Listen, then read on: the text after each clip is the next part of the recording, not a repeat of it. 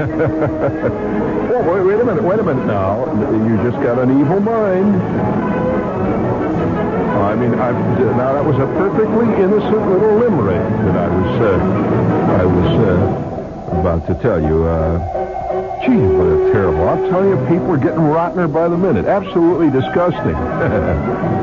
However, if you wish to have the actual an expurgated text of that limerick, you send your name and address to Oh Wowie in care of this station. That's Oh Wowie in care of this station. You must be over 21 and a qualified social studies student.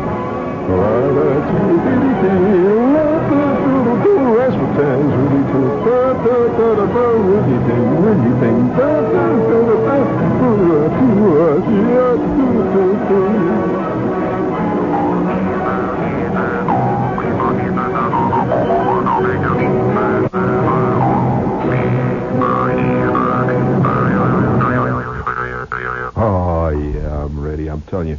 Let me get this home here tonight. Stop it. I said stop it, machine. Damn thing reaches out and grabs my knee every time I go on the air. Now, due to unparalleled public demand, due to a tremendous outpouring of public accolade, we are going to do this once again. 1, 2, 3, 4. But a bear missed a train. The bear missed the train.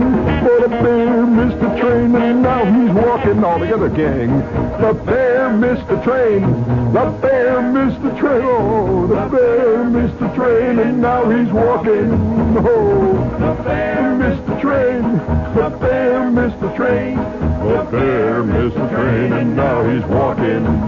He's walking far. He's walking here. He's driving near the car, and he's drinking a glass of beer. Yeah, the bear missed the train. The bear missed the train. The bear missed the train, and now he's walking.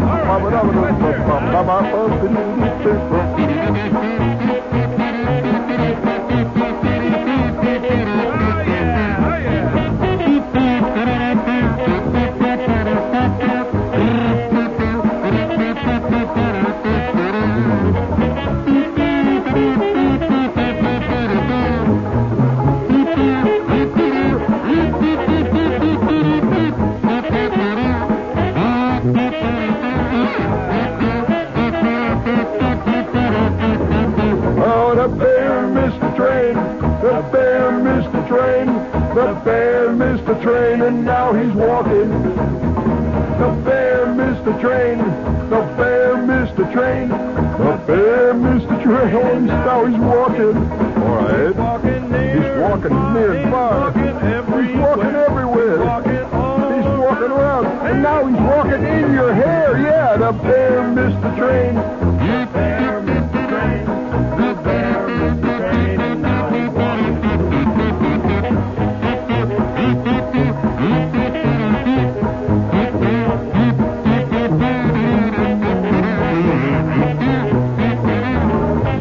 Yeah, it's just so exciting, isn't it, gang?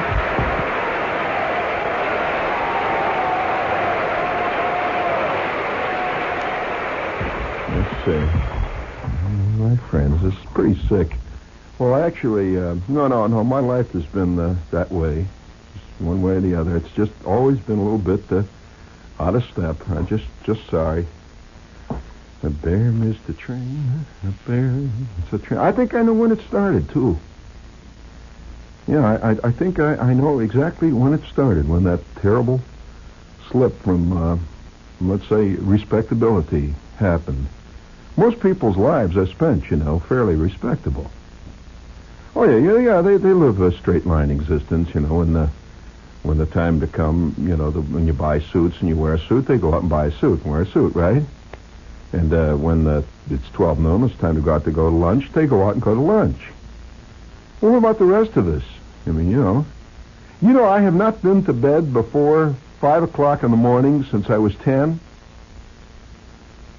All right, and you can see right away that this is disrespectful to all the conventions of our time. And it's not that I'm trying to do this, it's just the way I am, And I'll tell you how it started. Well, I can almost imagine fairly cleanly the day that it happened. I was fairly respectable up to the age of 8. Oh yeah, when the frosty sickle man come past, I would go out like all the rest and buy a fudge sickle. The guy rings the bell out there. I did it just like all the other kids. When it was time to have milk and graham crackers in first grade, you know how they give you milk and graham crackers in kindergarten? I drank milk and ate graham crackers. I mean, I didn't bring any El Cheapo wine that I carried in there in my lunchbox. No, I was almost embarrassingly square. I mean, when I think about it, when everybody played volleyball, what do you think I played? Right, volleyball. Just like all the other squares, just terrible. Well, then all of a sudden, at the age of about 8, it began to change, and it changed somewhat drastically at that moment. And I say these are the years, about 8 and 9, when you begin to separate into the sheep and the goats. You separate into Republicans and Democrats and the others, which are neither Republican. I've never been a Republican nor a Democrat. I can't figure out what the hell I am, And I find myself laughing at both candidates most of the time. But, this is another sickness. You have to learn to believe in one or the other. I wish I could wear a button. I've never been able to wear seriously a button. The last button I wore that, actually wore as a button wearer was, I think I was about 7 or 8, and Miss Shields said that we're going to have a collection today, boys and girls, this afternoon for the Red Cross. And we'd like to have all of you bring whatever you can afford, maybe a penny, maybe a nickel or a dime, and we'll put it in this can here, this one marked Red Cross on my desk, and then when the poor little flood victims, we'll all be thankful that you have helped them. Well, I trotted home, and I got my dime, and I came back and I put my dime in a can, and Miss Shields said, "Now, to all of you who have contributed to the Red Cross, here is your Red Cross button." And I had this little white button. You remember those buttons? Little white button with a little red cross on it. And I pinned it on the thing there. I had this shirt, and it was my favorite shirt, actually. It was a lumberjack shirt. I was going through the lumberjack blue jean phase. I had this red and black checkered lumberjack shirt. Well, I pinned it on me. And 20 minutes later, we had this recess, and me and Farkas were wrestling, and I want to tell you, I got such a stick from that Red Cross badge. I mean, it really got a terrible. Well, from that time on, I've been very, very leery about pinning buttons on me. They tend to, come back at you. Well, that was the last time I wore a button. Now, I don't know why I'm telling you all this, except to say, I'm going to give you a warning right at this point. I want you to listen. This is a warning that the following sequence on this nightly struggle is liable to prove to be exceedingly distasteful to many of you. And I just want to let you know that I believe that you might as well be honest about it and lay it out right. Well, at the age of 8, I was almost 9, as a matter of fact, I'm laying on my duff one day, and I'm reading this magazine. Well, I didn't actually read a magazine at the age of 8. I was looking at all the stuff in it, And there is, in the back of the magazine, there is an ad. It only cost a dime. Well, now, at that time, my personal fortune, since I'd hit it big in several deals that I'd been involved in, was well over 27, 28 cents. So I was doing pretty good, and it said for one dime I could receive a tremendous practical joke, which would prove to be highly amusing to all my friends and shocking to my enemies, of which I had many. I mean, you especially like to shock your enemies, right? Well, I hadn't thought about this thing for a long time. See, I sent the dime in, and 2 weeks later it came back. This trick, and I'll tell you, it was far more effective than I ever thought it could conceivably be. It really worked. It really, really worked. Like the guy with the cap snapper on television. It really, really worked. And I wonder if any of you have if once you tried this, you discover something evil about yourself, and I suspect that's why that some guys are believers, other guys aren't. And if you discover something evil about yourself early in your life, you can never be a believer. It's the evil that creeps like tiny mice through the dark closets of your mind. Little scrabbling, sneaky mice with chittering jaws and beady red eyes. Well, this trick, I had disappeared into my mind forever. I used it to fantastic effect for about 3 months, until one day it was confiscated by Miss Norton, who was the head of the Gestapo in the Warren G. Harding School. And I never saw it again. And you know how you are, Think of all the things that you owned at one time, which you have completely forgotten, that you actually owned this thing, and at one time it was very important to you. And yet it's disappeared into the great limbo of forgotten stuff. Can you imagine yourself now standing on an imaginary landscape? Nothing but sand all around you. Imaginary landscape, a Salvador Dali landscape. Endless horizon. And there you are, standing at the now, right this minute, this day, this minute. See, it's an endless horizon of time, not geography, but time. And behind you is this trail behind you that extends all the way back to the horizon from whence you have come. And this trail is composed of nothing but all the stuff that you personally owned up to this point. Wouldn't you like to walk along that pile of crud and look at all these things that you owned? I mean, can you imagine walking along and say, I'll be damned, look. When did I own a rubber dagger? Say, oh yeah, the rubber dagger, yeah. Crying out loud.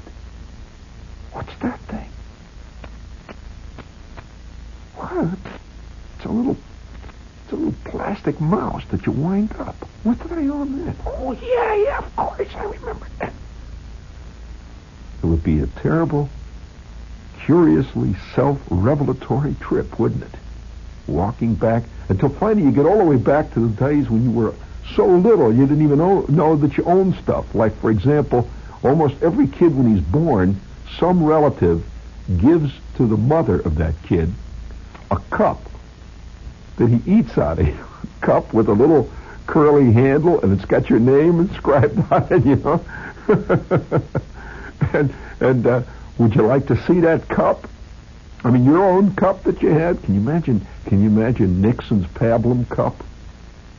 There it is, or McGovern's or somebody. You never think of these official guys as owning at one time in their life a rubber dagger, or a Led Zeppelin, or some great thing like that, or a kite shaped like Popeye, with a long tail on it.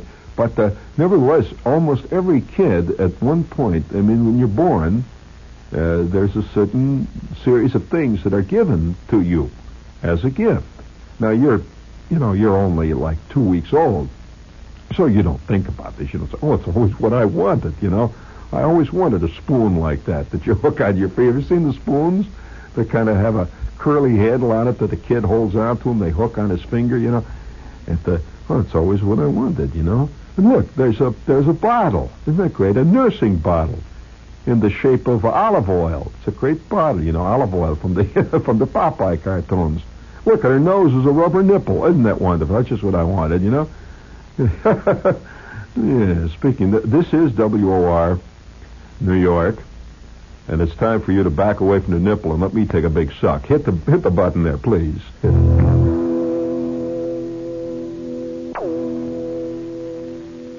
Oh, yes, of course. Brewed by P. Ballantyne Brewing Company of picturesque Cranston, Rhode Island, naturally. Bum. Yeah, it was a good commercial, wasn't it? Exciting.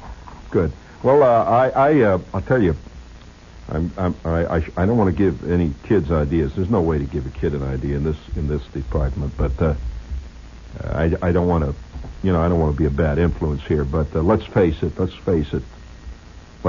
I am not a good influence. No, I admit it. And it's not going to do you any good to write and tell me I'm not a good influence. I've known this from the time I was about 8.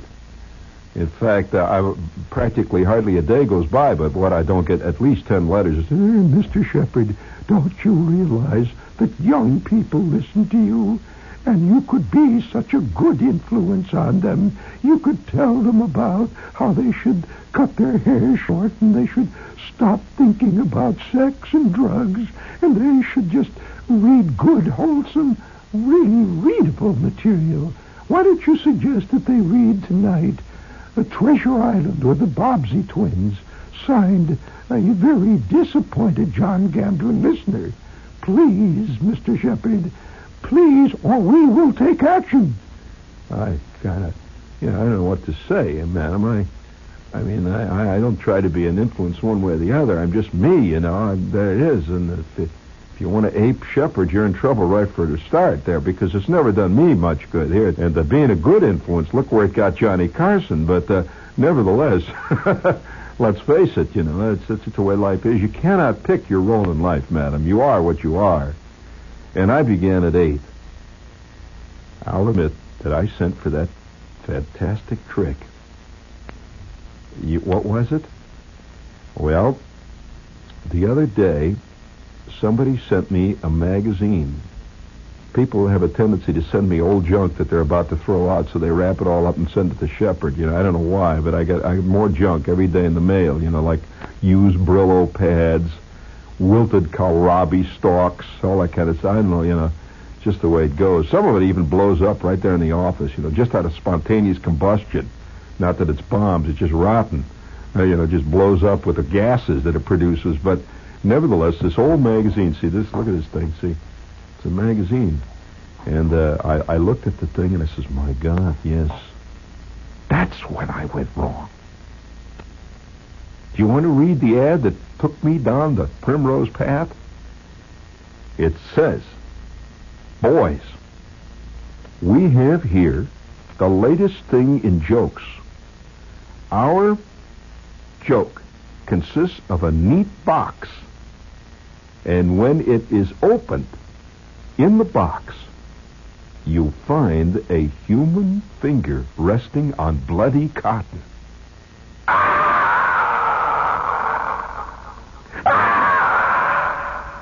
Tell your mother or your girl that you had your finger cut off, and then show it to them and hear them scream.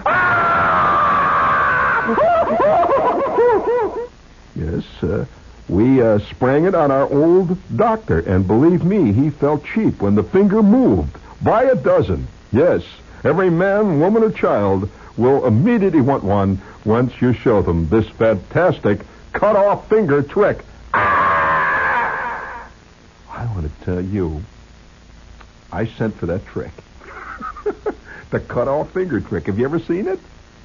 Well, it's a box, see? And what you do, you hold it in your hand, see? And, of course, you stick your finger through the hole in the back of the box. It doesn't look like you're holding it. It's just a stick your finger through. And they had this bloody, terrible-looking cotton in it. He said, Ma, look.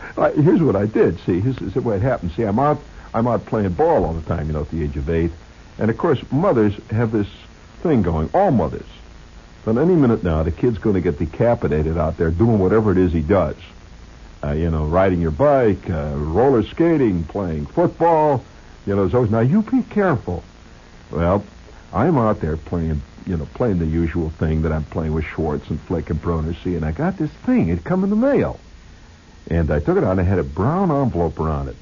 It was all sealed up. It was from this novelty company. And I took it out, I opened it up in Schwartz and Flick, and I says, I first tried it on Schwartz. And he says, hey, Schwartz, look what I found back of Dr. Slicker's office. And he said, what? I says, come over here, Schwartz. I want to show you this. Now, don't tell anything. Don't tell nobody about it, Schwartz. But I was walking back and see, we had this pool room, see, and a bowling alley. And above the pool room and the bowling alley, there were these dentist offices and these doctor's offices. Now, we used to go back at these... Did you ever go around back of a dentist's office when you were a kid and grubble in the stuff that dentists throw out? And you'd be surprised what you find. For example, you can find some fantastic rotten teeth. We used to find these great teeth, and we used to collect them, see? Well, we always had the myth. Yeah, I kept them in a Prince Albert can. A whole collection of, impacted wisdom teeth and stuff like that. It was a great hobby. I had that hobby for a while there. And listen, you have no idea how many roots some teeth get. I found one tooth that must have had about 15 roots. It looked like a whole bunch of, looked like a bunch of carrots topped by a rotten top. Ooh, ugh, isn't that awful? Well, when you start out your life collecting abscessed teeth as a hobby, it's hard to switch to something nice and clean like stamps, because stamps are kind of inorganic. They don't jump out at you. But when you got a bunch of rotten teeth in a can, it's a singing hobby. But nevertheless, Schwartz and I and Flick, we used to go down once in a while back at Dr. Slicker's office, and there was this Dr. Abrams that had the dentist's office, and we grubble them at all the junk. And you find all these little X-ray plates too, We used to hold them up to the light. Hey, look at this, Schwartz.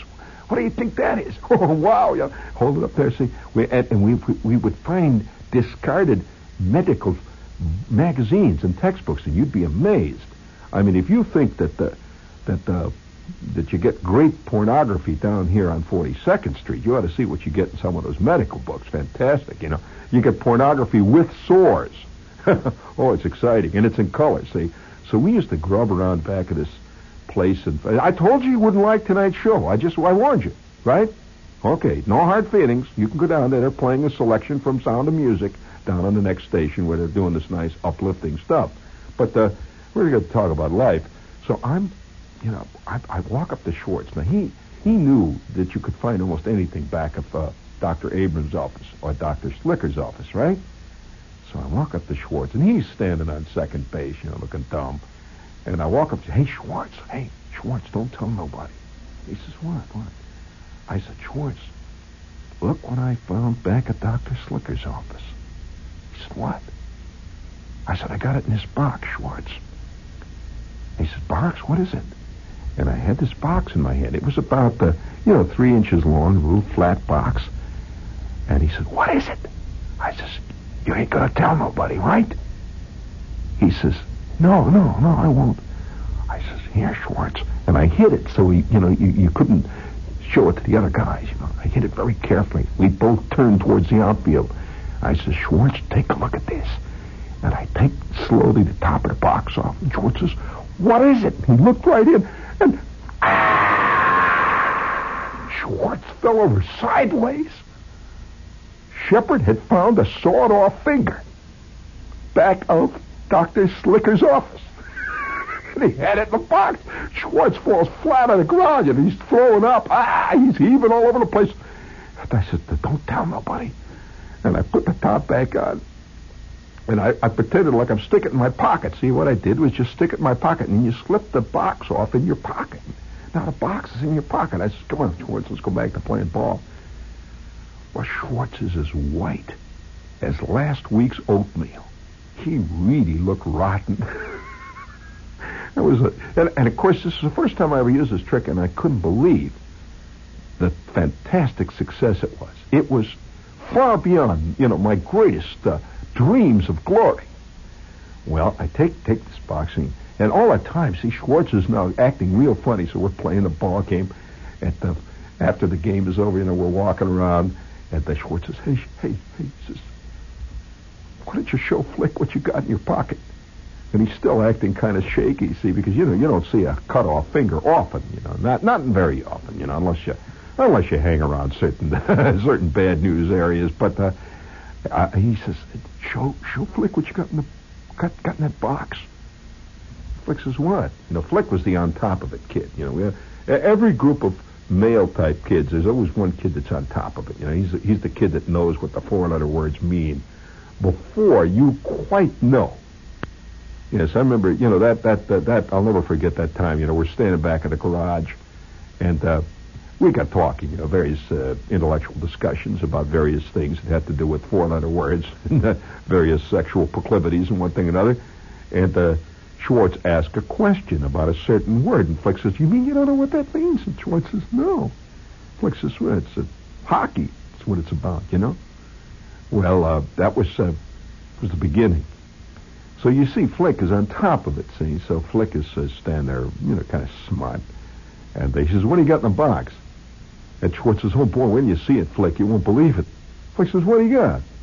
So I reach down to my pocket. Of course, as I stick my hand in the pocket, in goes the finger into the little hole in the box. See, I adjust. I said, "Wait a minute, I'll get it out. I have to handle it real careful here." I said, "Now, look, Flick, don't tell nobody. I found it back of Dr. Slicker's office. I found it back at Dr. Slicker's office. Now, don't tell nobody." I take the box out, see, and I shield it with my other hand, see, so that Josway can't see it, and Bruner, see, because, after all, we're the big kids. He says, "Don't tell nobody I got this, because, man, it would be fantastic. All hell would break loose if anybody found it out." He said, "What do you got?" I says, and then Schwartz, of course, says he's backing away. He doesn't want to look at it, and yet he wants to see it again. He says, "Boy, where did you see it, Flick? Oh, wow, it's unbelievable." I says, "All right, okay, you Flick here." And I carefully take the top off, and Flick leans over. Now, Flick was the only kid among us who smoked. He was already in that scene, see, and he had this Camel hanging out of his trap. He always carried a Camel like that, and I picked the box up like that, and I opened it up carefully. He takes one look at it, and he goes, "Ah!" The first time I ever saw Flick stagger back, and he swallowed the Camel. You just down goes, "Where'd you get that?" I says, "I got it back at Dr. Slicker's office." He said, "Fantastic. I wonder whose it is." I said, "Gee, I don't know.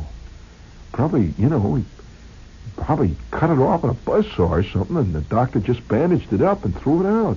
Or maybe they operated on him, they took it off, but they threw it out. I found it in all those x-ray stuff and all that in the back there." I said, "Don't tell anybody." And I stuck the box back in my pocket, and, it was tremendous. I was really important. I mean, one kid's got something that all the other kids are fascinated by. He becomes really important, right? I was really important. And we would walk down the street. So we're walking down the street, and about every block or so, Flick would say, and he'd see somebody else like, "Hey, Jack, hey, Morton, come over here, Morton." And, of course, Jack Morton's across. "Hey, Morton, come over here. You ought to see what Shepard's got. Oh, wow." And Morton comes across the street. He says, "Hey, show it to him." I'd say, No, I can't show this. I told you, Flick, for crying out loud, don't mention it to anybody." And he says, "Oh, come on, Morton. Hey, Morton, you won't tell nobody, right?" "Oh, you won't believe what he's got. It's fantastic." Of course, by that time, Morton is flipping. He has to see it, see. Then I say, "All right, Morton, you promise you won't tell anybody." And, of course, all the while, Schwartz is walking with us, and he's as white as a ghost. He keeps looking at it, see, but every time he looks at it, he gets sicker again, But he can't stop from looking at it. Have you ever had that experience, where you see this fantastic accident, and in spite of the fact it makes you sick to look at it, you got to keep looking at it? Schwartz is white, see. Every time I'd show it, he'd run behind the bushes and heave some more, So he says, Flick says, "Hey, Morton, you can't believe it. Now listen, I'll tell you this, Morton, if you tell anybody about this, I'm telling you, I'm going to break your neck." See, Flick was 1.5 feet taller than anybody else. He said, "I'll break your neck, right?" "Well, I won't tell anybody. Let me see it." So I carefully reached down into my pocket. By this time I'm really getting good at it. So I reach down in the pocket, and I stick the finger in. Then I slowly pull it out, and I says, "All right, Morton." Of course, Schwartz and Flick immediately gather. They always wanted to see it again. See, if they gather around. I says, "No, look, Morton, don't tell anybody. I found this back at Dr. Slicker's office, over the bowling alley. Where Dr. Abrams, the dentist, is?" He said, Yeah.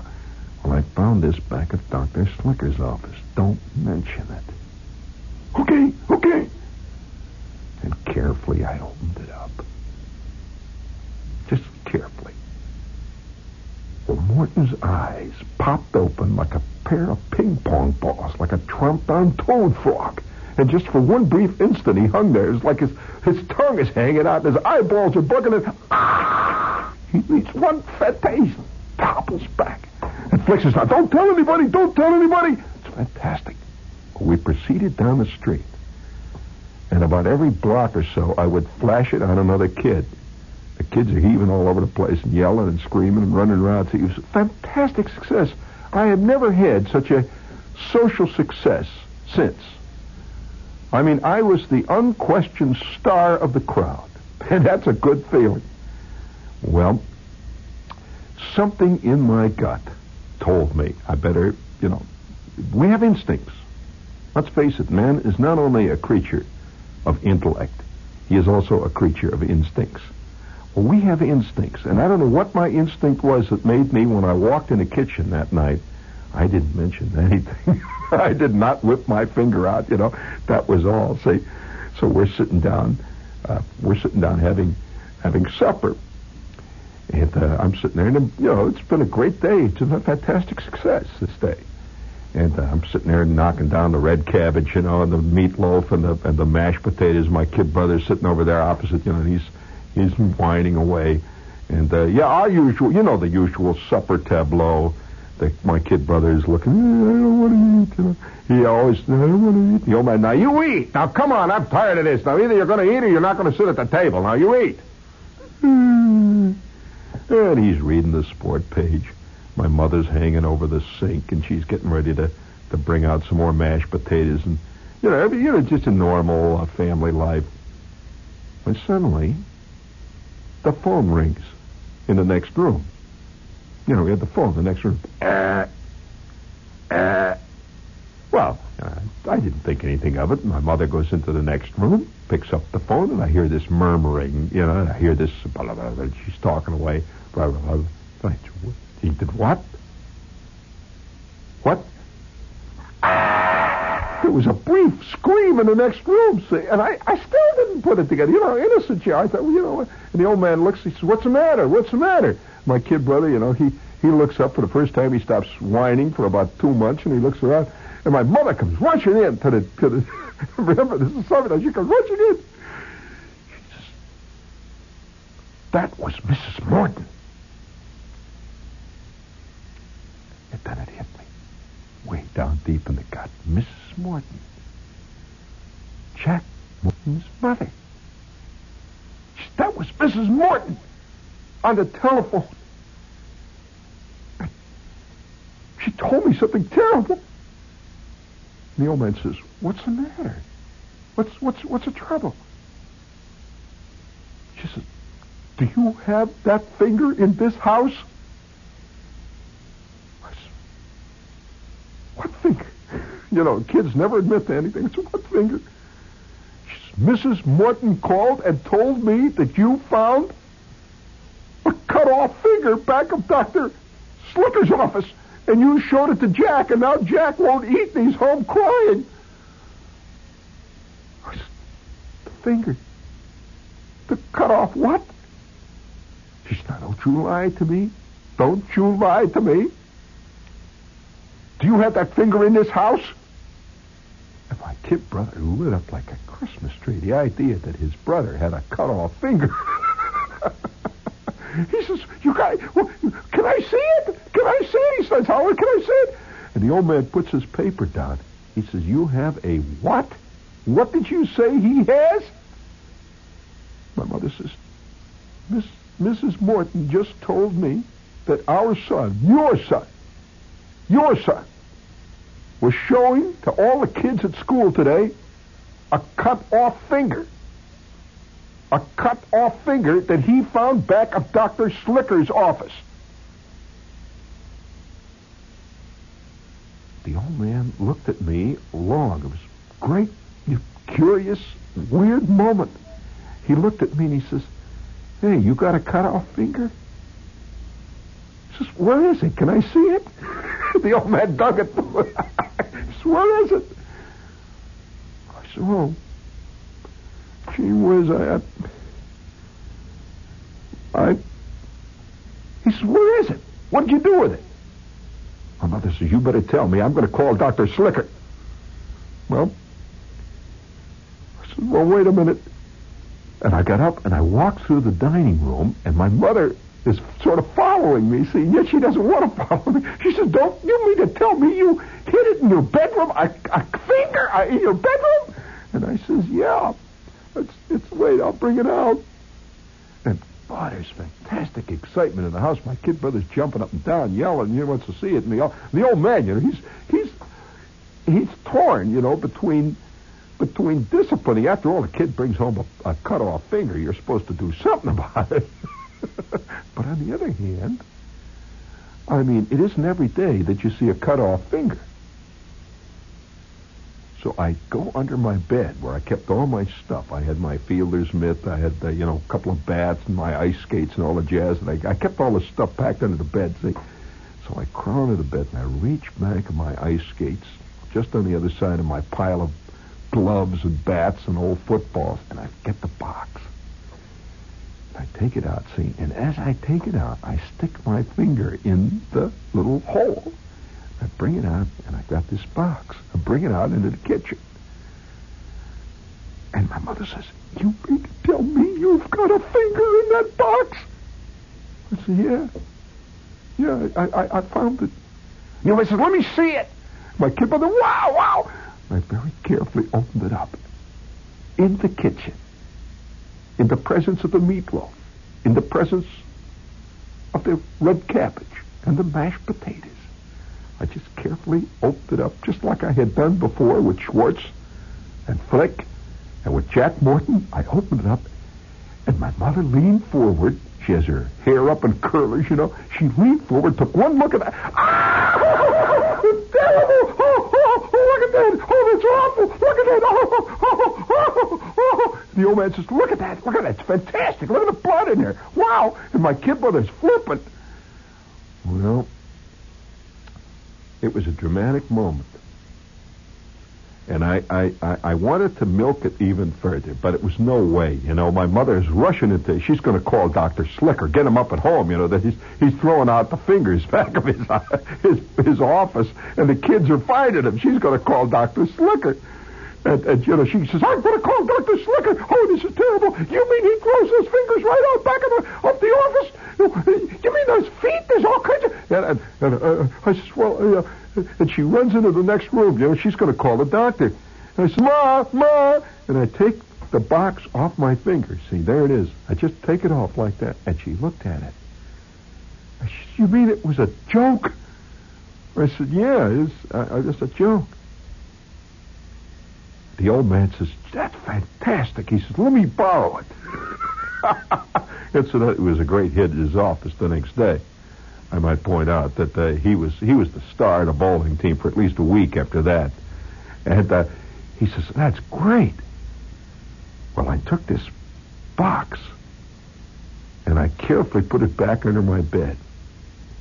And I cherished that box.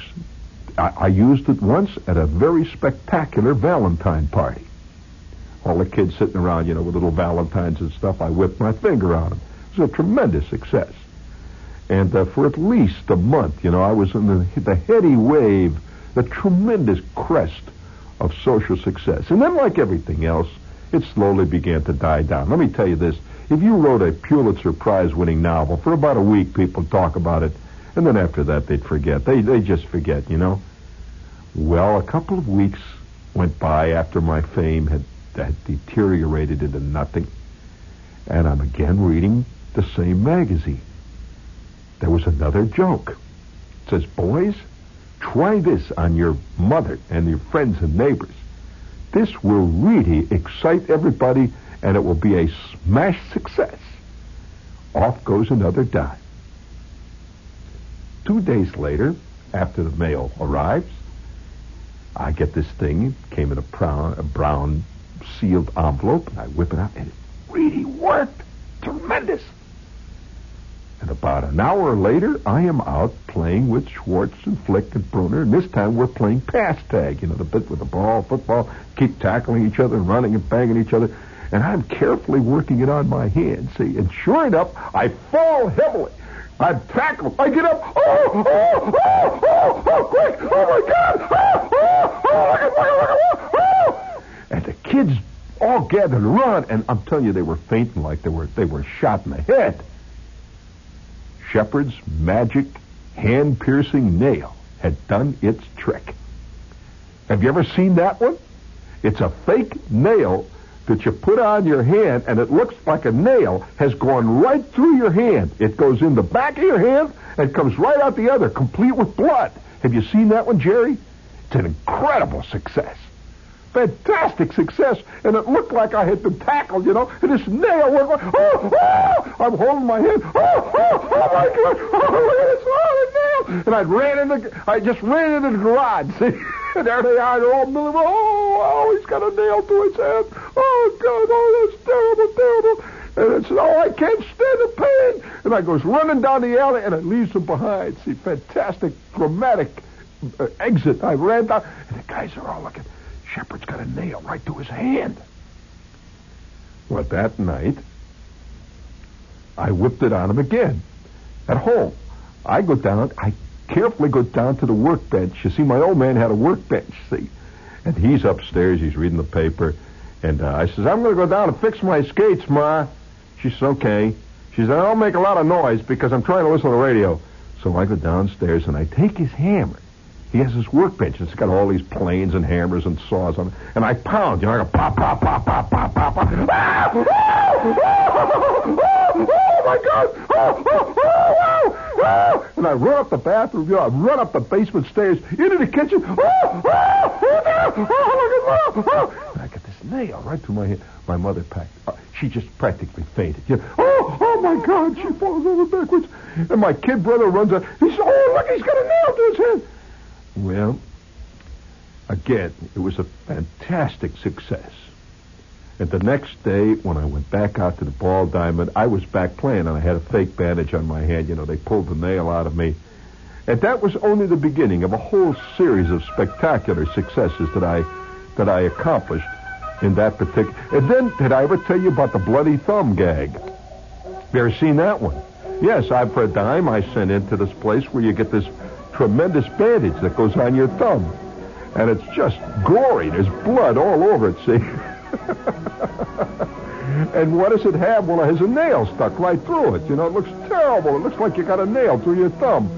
And there were other various trickies that just vaulted me in the very highest echelon of social success of my time. Among my peers, I was a legend. And so you see, madam, it is very difficult for me to become a good influence. I would like to try to be a good influence, but too early in life, I found that it's the bad influence who gets all the good lines in life.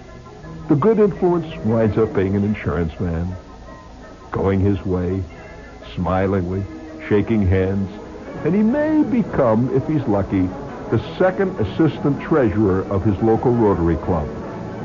But what about the devil? He marches on. Oh, look at that.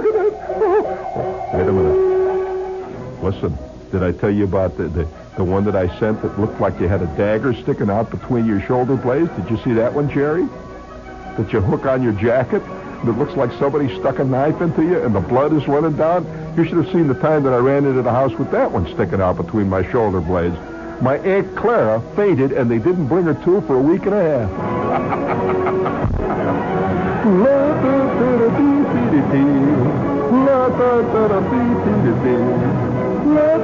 Oh, wait a minute now. I also had an eyeball. It looked like my eyeball had fallen out. Have you seen that one? Yeah, you get a patch on your eye, and you carry this bloody eyeball with you. Oh, I didn't knock my eye out.